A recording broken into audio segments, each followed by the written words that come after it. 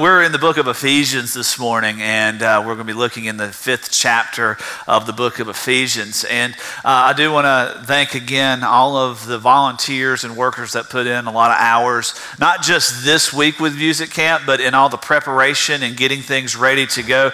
It's one of the greatest weeks of the year here at First Baptist Fairburn, and it's a time that we can really pour into our kids. So families that are visiting, we do want to thank you for entrusting your kids to us during the week of Music Camp and for coming and worshiping with us this morning.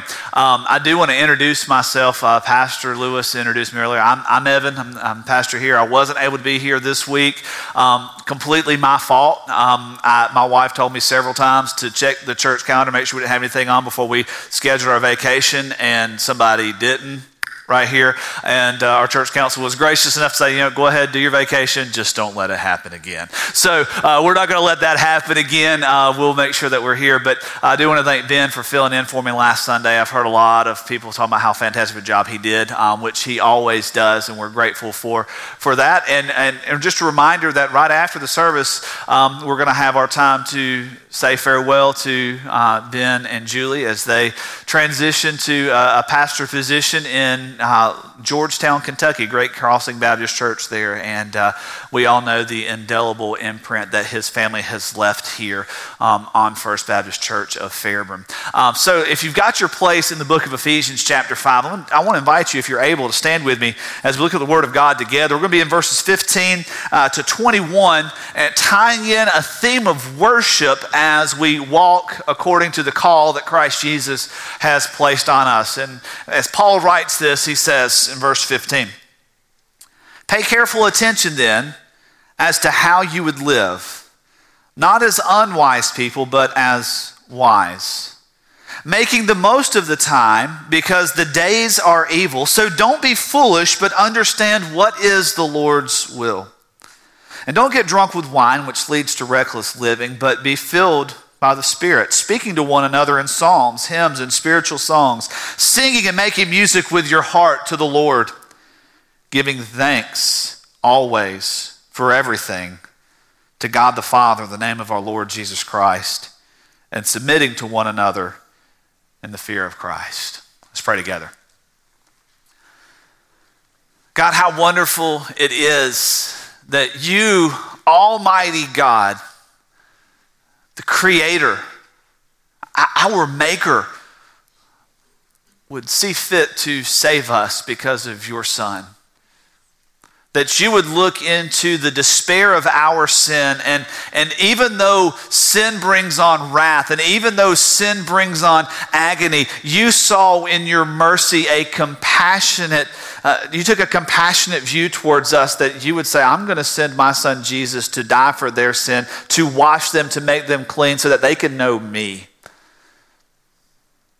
What other reason do we need to worship God? God, we ask that today you would imprint your Spirit well within our heart, that we would walk from here as worshipers of the true and living God even more, even closer, even more vibrant in how we praise you. God, we love you. We thank you for loving us, and we ask all this in the name of Jesus. Amen. Thank you. You may be seated. So you get into this passage of Scripture, and just to give you a little background for where we've been as we've walked through the book of Ephesians, it kind of structures itself like this. You've got the first 3 chapters that are intensely theological. They really develop the idea of what the gospel is and what the gospel has done. So we go all the way back to verse 3 of chapter 1, where it says that God saw fit to bless us with every spiritual blessing. How did he do that? He sent his Son, and by the Son, Jesus Christ, he has adopted us as his own children because his Son laid down his life for my sin and for your sin. So I don't know what your sin is. I don't know what your sin was. I don't know what your struggle is. It doesn't matter. Jesus Christ died to cover that, and because the blood of Christ covers that, God has seen fit to adopt you as his child. What better blessing is there than that? To be able to say, I am a child of God. Guess what? Everybody in the world is not a child of God. That is an errant statement to say we are all God's children. We're not. You're only a child of God if you've come by the way of the cross, the way that God said, I will adopt you, which is the way of Jesus. And just to show that God means business, he seals you. He seals you with his Holy Spirit. It says there in verse 13 of Ephesians chapter 1, it says that we were sealed. The down payment, the security of our salvation was given by the power of the Holy Spirit. So he has locked us in to this position of being a child of God. Because we were dead, but he made us alive. We were in darkness, but he brought us to light. We were without hope, but he has given us everything to be hopeful. And so he just fast forwards us a little bit into chapter 4, and he starts saying, okay, this is what it means. Great, let's have all this deep biblical truth and theology and this understanding of what it means. But then, okay, you've got to wake up tomorrow and go to work, and you've got to live life, and you've got to deal with doctors, and you've got to deal with lawyers, and you've got to deal with neighbors, and you've got to deal with yourself. So he says, walk in a manner worthy of the calling by which you have been called. The upward call of Christ Jesus, this one who called you into the family of God to begin with, walk in that manner. And so we walked through chapter 4 looking at how he has shifted us into a new line of thought into who we are. And I love, if you were with us a few weeks ago on Father's Day, you know how much I love chapter 5 verse 1 where it says, be imitators of God as beloved children. How much greater does it get than that we get to imitate God? Not a cheap copy, but an authentic child walking in the line and the light of the Father. So we get here in chapter 5, verse 15. And Paul draws us a little bit more into this idea and understanding of walking with Christ. And he says then, pay careful attention then as to how you would live, not as unwise people, but as wise people. See, what Paul is doing is demonstrating for you and for me that our life is ultimately a life about worship. We are worshipers by nature. We are worshipers by the fact that God created us with the ability to relate to him. And so there is something inside of us that yearns for more than what this world and its brokenness can offer. And so we ascribe ourselves to something, to someone, in order to place worth and to place value and to place some sort of a laudable accolade on it. And we always fall short because we are really good at making terrible gods for ourselves. We make celebrities our gods. I mean, how many Kardashians are there? If you can answer that question, how many albums did the Beatles put out? Is Tupac dead or alive? There are different things that we throw out there to show that we have ascribed to someone else, to something else, this position of authority that causes us to worship it. What about your kids? Everything in your life centers around your child. And yeah, you want to be a good parent. You want to love your kids. You want to raise them right. But when it comes to where there is nothing outside of what fits into your child's schedule for the rest of the world, you might have a child worship problem. What about your spouse? What about your relationship? What about what's in your bank account? If it starts consuming everything, that is because we are made to worship. But we were made by a God that wanted us to worship him. A God that knew that the only way we could worship him was if he gave us the ability to worship him. And so he sent his son Jesus Christ and said, by me, you will be able to worship God in spirit and in truth. So we're going to look at worship, and we're going to look at how we walk, and we're going to look at the manner of walk, because it is a manner of how we worship God. So ultimately, Paul shows us in verse 15 and 16 that worship is an observant walk. Look at what he says there. Pay careful attention then to how you live, to how you walk, not as unwise people, but as wise, making the most of the time because the days are evil. Can I get an amen on that one? I mean, you don't need the Atlanta Journal-Constitution or WSB or your news of choice to tell you that the days are evil. We don't need news outlets to let us know what we already know about Atlanta, about Fulton County, about Fayette County, about Coweta County, about Douglas County, about the state of Georgia, about the United States, that we live in wicked times. Times that are dark. And so Paul says, pay attention then, because you know this to be true.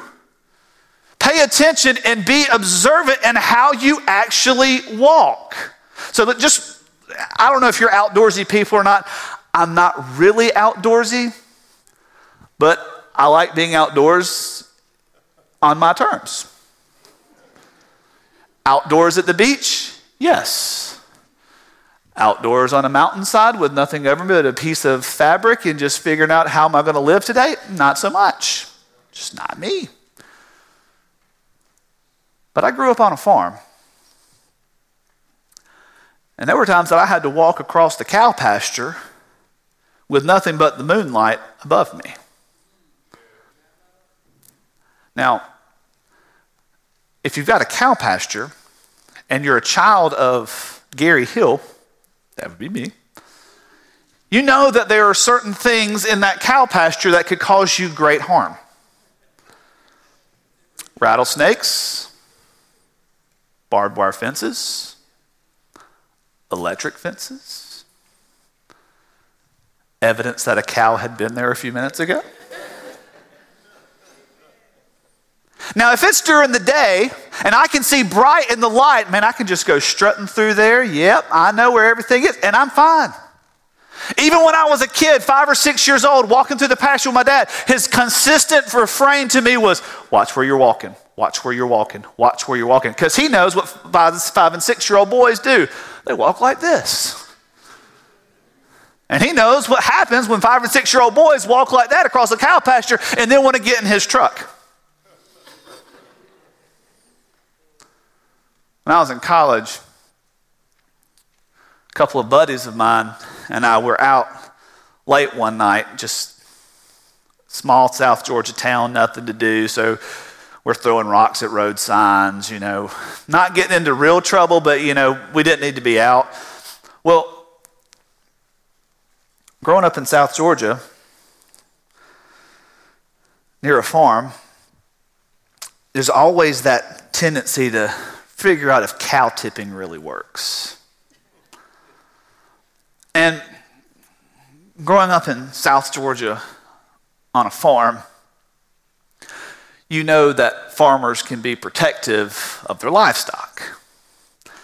So we weren't stupid enough to go to somebody else's farm to try to tip cows over. We might get met with a shotgun.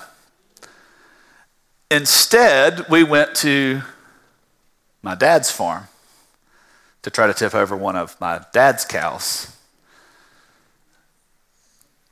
I forgot to tell my friend where the barbed wire fence was. He missed losing an eye by less than half of a centimeter because it was dark and he couldn't see the danger in the world around him. But Paul says here that when you're walking with Christ, it is you to pay careful attention because there is wisdom to be found in the throne of God by the blood of Christ Jesus, because our days are evil and we need to properly navigate those days.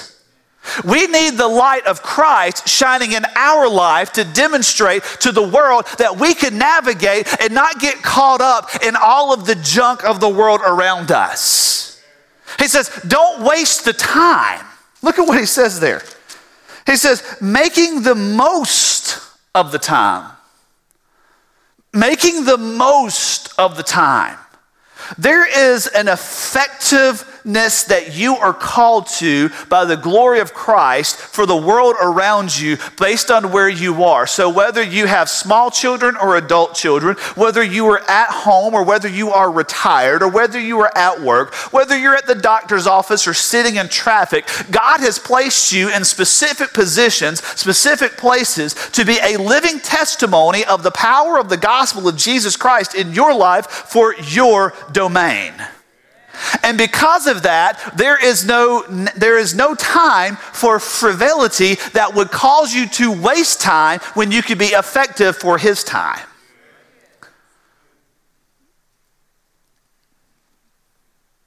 Did I step on too many social media toes right there? If there is not a bigger waste of time, if there is not a bigger paralyzer of the gospel of Jesus Christ active and living in the life of the Christian, it is in everyone's pocket or purse right now. It is. Yeah, I'm on Facebook. Yeah, I'm on Twitter. Yeah, I'm on Instagram. I'm not doing the Snap thing. I don't do that one. How are you using it? Don't avoid it, redeem it. Use it wisely, not to get bogged down into arguments, into fad trends, into hashtags, whether it's Hot Dog Charlie or something else. Had to throw down there, Charlie, wherever you are. Hot Dog Charlie. So, whatever the hashtag is or whatever the movement is, not to get bogged down because of the world, but to lift it up towards the light of Christ Jesus, being wise. Because you and I, believe it or not, have a common enemy that wants to usurp our authority, position, power, and our claim by paralyzing us with the uselessness of the world around you. That uselessness could be fashion. That uselessness could be sports. That uselessness could be what's in your bank account, what medicine you think you need, what that person happened to say, keeping up with everyone else's business. There's not enough time. The days are evil, and we are drowning in an evil time where people are literally dying and going to hell by the busload, and under our nose, we're not reaching them. We're not seeking to equip them with the power of the gospel. We're not seeking to show them the power of God Almighty, who raised you up from the depths, who raised you up from death, who raised you up from darkness and said, I'm going to bless you with every spiritual blessing. I'm going to make you my child. Worship, by contrast, demonstrates that we are walking with a precision according to the light of Christ. Further, he goes on in verse 17 and says, don't be foolish, but understand what the Lord's will is. He's continuing to compare and contrast a couple of opposing things, foolishness and the wisdom and the will of God. And he shows us here that worship is a passionate pursuit of the will of God. See, we like to think that worship is what you do when you get here, that you got to come here to get your worship on, and raise your hand and sing and shout and dance and sway and all these great things that we like to do in church because that's when you worship. No, what Paul says is what we're doing here because of what God has done in our lives, in our heart, in our real time, is we seek to find out more about who God is, that we can walk closer to him, walk closer with him, and that we can see what his will is. Can I give you a spoiler as to what the will of God is? Just a quick spoiler. That you would know his glory through the death and resurrection of Christ. That's his will. That you would cause others to know the power of Christ. That's God's will. We lost a generation of Christians in America that were just searching, well, what's God's will? What's God's will? God's will has not changed. Jesus said it best in Luke 19:10. You remember Zacchaeus, the wee little man that climbed the tree? Jesus goes to that man and says, hey, I'm coming to your house to hang out. And everybody gets mad because you're going to hang out with a sinner? What in the world? You're supposed to be a holy man. And Jesus says in verse 10 of chapter 19 of the book of Luke, the Son of Man has come to seek and to save that which was lost. The Son of Man came to seek and to save that which was lost. He healed a lot of people. He fed a lot of hungry people. But his purpose was to point to the salvation that only God could offer to the lost. Look at what it says here. He says, so don't be foolish, but passionately pursue, seek to understand, strive to wrap your heart, to wrap your mind, to wrap the position that you have, to leverage yourself for the will of God. And what's that? To see people come to know that we have a Creator who loves us and saves us. Let's go Westminster Catechism for a little bit. Those of you that like catechisms. Catechisms are questions and answers. And they systematically work you through points of theology. So the very first question of the Westminster, or one of the first questions of the Westminster Catechism is, who made you? God made you. You teach these to kids to teach them basic truths about who we are. So you ask the child, who made you? And the answer is, God made me. Well, then the second question is, well, why did God make you? Bonus, if anybody knows the answer to that one. To know him and enjoy him forever. To know God, he made you that you could know him and that you could enjoy him forever. Not enjoy all the stuff he gives, enjoy him. Not enjoy having a roof over your head and food on the table and people around you. Those are good. He made you so that you could know him and enjoy him forever. Because the roof over your head is going to get blown away, get burned away. It's going to collapse one day. The food on your table is going to, right now, is going to leave you hungry by next mealtime. And the friends and people that are around you are going to let you down, but he never will. God called you because he made you and wants you to know him and to enjoy him forever. So he said, you know what? Here's my will. Here's my purpose. I sent my son, Jesus Christ, that you can know that I am truly God, that I am who I say that I am, that I mean what I said, and that I am your Father. Anybody hearing James Earl Jones right there? All my Star Wars fans out here are. Yeah. He reaches into our life because his will was that people, human beings, rich people, poor people, healthy people, sick people, white people, black people, Hispanic people, Asian people, every tribe, every nation, every tongue would come and hear and know that he is God. That he made us, that he sent Jesus to save us, that we could rejoice because we know him forever. Forever. Now, all my young folks in the room, and by young I mean like high school and under, you look at your friends. I want you to start thinking about your best friends that you got right now. And right now your mantra is, man, we're going to be best friends forever. I haven't been out of high school all that long. Longer than some of you have been alive. 17 years I've been out of high school.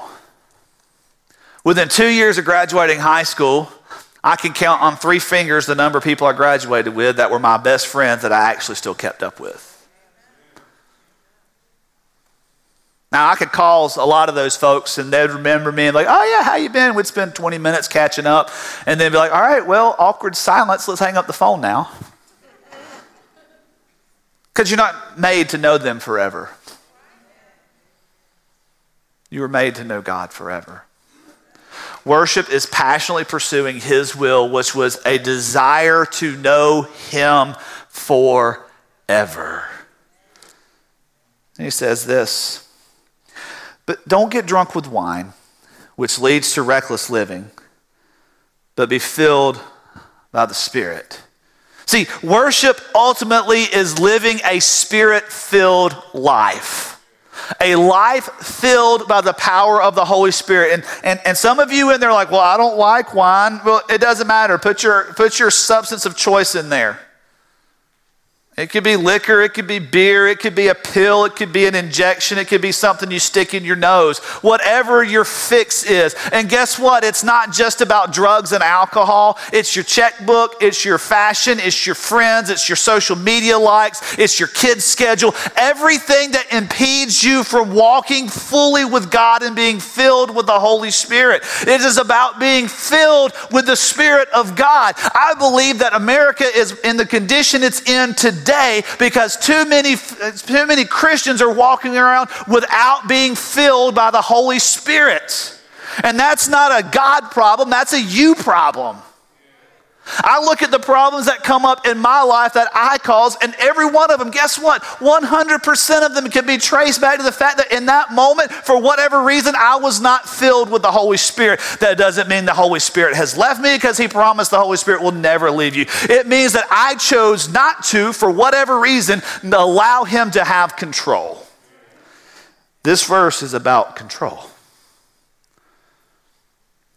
This verse is about what you let into your life that will control you. We're controlled by our emotions. You're like, well, I'm not controlled by my emotions. Okay, are you more prone to respond or react? If you're going to react, you're controlled by your emotions. But if you respond, you might be controlled by your mind. You're too smart. You've got it all figured out. It's called pride. Pride's what's in control. The need for more, greed can be in control. So it doesn't have to just be a substance. It could be a relationship. Man, some of us are bound in these toxic relationships. We're controlled by the fear of man. And what I mean by that is we're more concerned with what other people, men or women, friends, boyfriends, girlfriends, husbands, wives, how they consider us than we are about what the Spirit of God is directed in our heart to do. You want to see a great transformation? Go no further than Peter himself. Peter, who was so controlled by emotion, he'd get himself caught in the act and get caught up and get messed up and cut somebody's ear off, and Jesus would correct him time and time again, but then be scared of a 13-year-old girl by the fire when Jesus was on trial, just a few weeks later standing before thousands and saying, you're the ones that put Christ on the cross. I'm here to tell you he's the Son of God and he rose again. That's the difference between being controlled by something in the world and being controlled by the Spirit. He says, don't be filled with anything that's going to lead you to this reckless life. Be filled by the Spirit. Then he goes on in verse 19 and says, speaking to one another in psalms, hymns, spiritual songs, and singing and making music with your heart to the Lord. That verse always struck me as odd. Just going to be real with you. Because if you read it at face value, it looks like Paul saying that everybody got to go like, hey, brother, how you doing in Jesus? You know, you got to sing to him, you know? Or like, hey, victory in Jesus. How you doing in my sake? No, that's not what he's saying. What he's demonstrating for us is that congregational worship is the overflow of the Spirit. It's not the opening act. See, too many of us look at church backwards. We look at church, and I've heard it used this way, and sure, church can function this way, but church is not here to fill you up. This is not a gas station where you come. The only time you go to the gas station is because you need to get gas, right? Or maybe you need like one of those hot dogs that's been rolling in that thing for like a couple of days and it's, you know, looking kind of Man, I just spent a week on the beach and I saw some people that look like those hot dogs that have been crusting out there. And it just don't. But you go to the gas station when you need your tank filled up so that you can get where you're going, right? You got to go to work this week. You can't get to work unless you got gas. So you go to the gas station, you fill up with gas so you can get there. The church isn't designed to be your filling station to get you to next week. Church is meant to be the place where you come already full and it erupts because you've been filled all week. And Paul says in this verse right here, if you're walking with a Spirit-filled life, you're engaging one another at the heart level with what Christ has done. And maybe it comes out as singing, maybe it comes out as praise, but it's a consistent overflow of what the Spirit of God is doing in your life and showing in your life. And the world needs to see that we're serious about this Christ and serious about this Holy Spirit and serious about what he has done. And I'm not talking about going crazy. And we're not going to start swinging from chandeliers and throwing snakes all over the place. We're not doing that. Because the Holy Spirit keeps us in our lane in the cross. So I'm not about to get out here and tap dance for you and run down there and bump people on the head. No, it's not for show. It's to show that God is true and God is real, and that seal is stamped on my heart that I am his child. Congregational worship is the overflow. But at its core, worship will engage your heart. Look at what he says there. He says, you're doing all these things, speaking to one another in psalms, hymns, and spiritual songs, singing and making music with your heart. Now, just so you know, God's not interested in this muscle mass right here. He made it, he designed it, he wants it to be healthy, so, just go listen to what the health experts say about how to keep your heart healthy. He's not saying, all right, you got to come out here and you got this muscle's got to be pumping and tuned to Jesus. That's not what he's saying. The heart is the center of the emotion. In Western world, it's the center of who we are. In the Old Testament, it was the bowels. So a lot of us are grateful that it's not there anymore. But here we have this engagement of the heart, which Paul is showing us is the center engagement of all that we are. So we offer our heart. Why? Because God has given us a new center of who we are. That's what he promised us. That broken heart that was there, that heart of stone, that encased and hardened against God. It says in Ezekiel that, hey, the day's coming, I'm going to take that away. I'm going to give you a new one. Why does he give you a new one? Because it's one where his spirit can reside. It's one where he tells us in Ephesians chapter 3, verse 14, that Jesus Christ resides by faith. Remember, Jesus busted out of the rock tomb, so he's not going to come live in your rock heart. He's coming to live in the heart that he himself gave. And when we worship, man, it's engaging right there in our heart. And he says there in verse 20, giving thanks always for everything to God the Father. The reason we worship and the reason we are motivated to worship is because we're thankful. We're thankful. Man, remember when Jesus healed those guys? There were some lepers that came to him. There were 10 of them. And they came to Jesus and they're like, man, our ship is sinking fast and we need some help here. And Jesus did what only Jesus could do. He actually healed them. Doctors could treat them, but Jesus healed them. And they turned to walk away. And as they're walking away, one guy's like, wait a second. I got to tell this man, thank you. And so he goes back over to Jesus and he walks over there and he thanks Jesus. And what did Jesus say to him? Weren't there 10 of you guys? Over in the book of Romans, we find this debased culture, this debased civilization. Everybody wants to point to homosexuality and other things that come out in the book of Romans. But the center of it is in verse 21 of Romans chapter 1 where he says this, that they did not consider themselves, they did not consider that they needed to be thankful to God. You will not worship God if you are not thankful to him. You cannot worship God if you are not thankful. Because if you're not thankful, then you think you've accomplished where you are by yourself, that you've earned your righteousness, that you're standing there on your own merit because you helped enough people, because you gave enough to the church, and you did this, and you're standing on the mountain of me and what I accomplished. But thankfulness says, what I've done is nothing except for the blood of Christ Jesus. Thankfulness comes as a source of our worship and a motivation for our worship because we realize that we are where we are because of God. That's why I love the book of Ephesians. You were dead in your trespasses and sin, but God, being rich in mercy, made you alive. You were in the darkness and you didn't have a family, but God shined the light of Christ on you and adopted you as his child, bringing two opposing groups together and unifying because of him. That is motivation for worship. And then he goes on in verse 21 and says that we submit to one another in the fear of Christ. Worship is a voluntary submission of my life. Worship is a voluntary submission of my life. Let me explain to you what I mean by there. Notice in the context of the book of Ephesians, as Paul is talking here about how we live a spirit-filled life, the last clause that he throws in here is a submission to one another in the fear of Christ. This might be one of the hardest things for Americans, submitting to one another.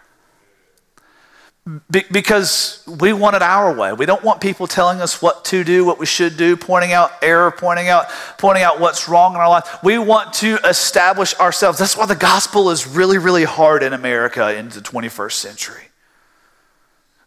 That's why the gospel is so countercultural to everything that we say when we talk about, when in our context, we start talking about life, liberty, and the pursuit of happiness. We want anything that'll make us happy because we're in a free country. We can say what we want, think what we want, be who we want, do what we want, all these things. But the gospel comes and says, actually, no. No. You might be in America, but you were bought with a price, the blood of Christ, so you are not your own, you're a child of God. And because you're a child of God, you're in the family of God, and if you're in the family of God, you're responsible to the rest of the family of God, and therefore, because of the gospel of Christ Jesus, we voluntarily submit ourselves to one another out of deference to Christ. It's not you got to do what I say, we got to walk together because of what he said. We got to walk together in unity and live our lives according to the Spirit of God because of him. Not because the pastor of First Baptist Church of Fairburn said it, not because some bishop somewhere said it, but because God himself said, this is who I made you.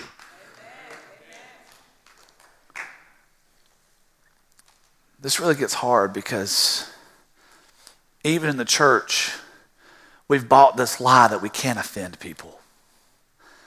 And Evan, if I go and I start talking about sin with people, man, they might get upset with me.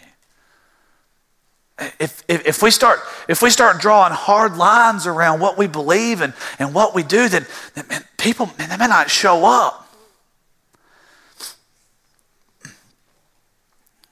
Saddest verse in all of Scripture is John chapter 6, verse 66. Jesus just preached his heart out. He just showed these people in the Judean countryside what it meant to be truly a follower of him. And you get to verse 66 of John 6, and it says that they all left. They turned and they walked away. Now, as a pastor, that's comforting, because if Jesus can't keep people, man, what am I supposed to do, right? But his 12 disciples are standing there, and Jesus says, are you wanting to leave too? And he says, where else are we going to go? You alone have the words of life. See, when we voluntarily submit ourselves to one another because of Christ, what we are doing is entrusting the care of our souls to brothers and sisters in Christ that want to passionately pursue him and his will to make the name of Christ known in our community and the communities around us because of what he's doing here in our church, not because of what we have established for ourselves, what we think is right and what we're going to do. So the question is, do we want to be part of that crowd that walks the way that they want to walk, or do we want to walk right here as wise followers of Christ together? See, worship comes as this voluntary submission of your life because it's the willingness to say, God, not my will. Not my will, but yours. Jesus Christ himself praying in the garden, God, take this cup. Don't fall into the assumption that Jesus was just like ready to run to the cross and excited that, yes, I get to be crushed and I get to be crucified and beaten. No. The joy was set before him, so he endured it. The joy was accomplishing the will of God and the salvation of our souls. But it wasn't that Jesus was looking forward to the agony, because in the garden he said, Father, if there's any other way, let it happen. But not my will. Yours. Jesus Christ voluntarily submitted his life in worship to God so that we, by his blood, could submit ourselves and worship him as Father. What about you this morning? Right here in this congregation, right here in this midst, as we gather together, what about you? Where is your life? Whether you're visiting this morning because your child was up here singing a minute ago and we're looking forward to hearing them again. Or maybe you're here because you know somebody that goes here. Maybe you've been going here for 40, 50, 60, 70 years yourself. What about your life? Is it a voluntary submission of yourself to God in Christ Jesus? Are you still holding on? Holding on to what you want, what you think, what you've done. Friend, let me tell you this morning, God's not mad at you. He hates your sin, and his wrath will come out on your sin if you enter into eternity without Christ Jesus. But today there is hope. He calls you by name, by the power of his Spirit, to walk away from your sin, to leave it behind and be washed in the blood of Christ. I know that sounds, man, washed in blood, that sounds so weird. That's just becoming pure in the eyes of God because the blood of Christ covers your sin. Don't leave today. Don't leave today without knowing that you are a child of God, made to worship him, given by the power of the Spirit through the cross of Jesus Christ, the ability to worship him as you run lovingly to the arms of your Father.